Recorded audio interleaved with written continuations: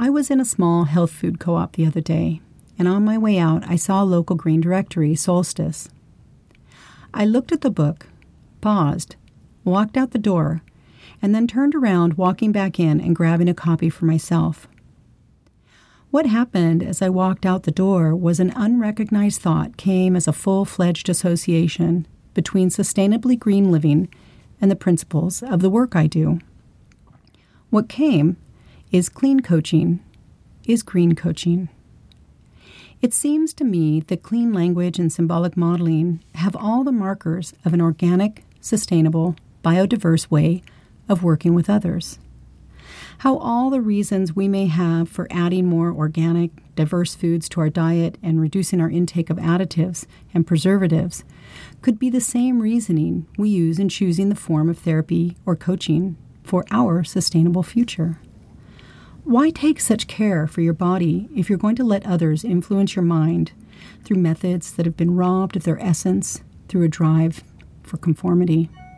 That's like choosing those beautifully shaped, perfect-looking, nutritionally cardboard vegetables you can get in most supermarkets over the strange and wonderful sustenance that comes from organic farms. Sometimes they're a bit weirdly shaped, and we all have weird in us, but they're packed with micronutrients. Green is an overarching term often used in relation to the ideas of organic and ecological sustainability. Green living is about how to reduce our impact on the planet, support natural systems, create a lifestyle that works with nature and does no long-term damage to the planet.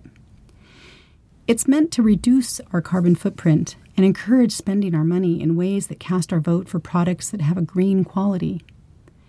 Being green contributes towards maintaining the ecological balance of our environment and preserving the planet with its natural systems and resources. Green living is free of synthetic additives, preservatives, and unnatural influences, and is seen as good for self, good for other, and good for the planet. Clean is an overarching term that we use to describe a philosophy in coaching and therapy that's designed to preserve and utilize the natural ecology of a person's nature.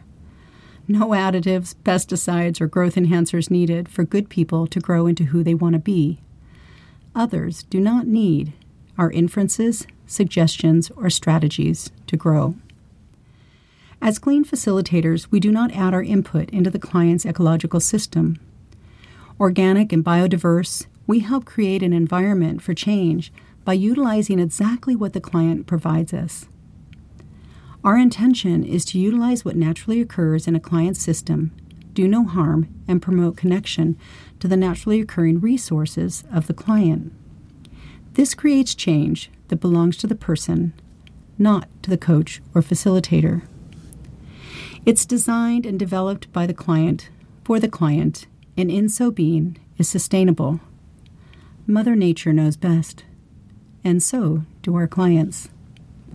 Would you like to learn more about how clean language might be useful to you in your practice? Join one of our webinars on a Tuesday of your choice. You can sign up by going to www.cleanlanguagetraining.com and clicking on the Work with Sharon tab. Hope to see you soon. Be well, think well, question well.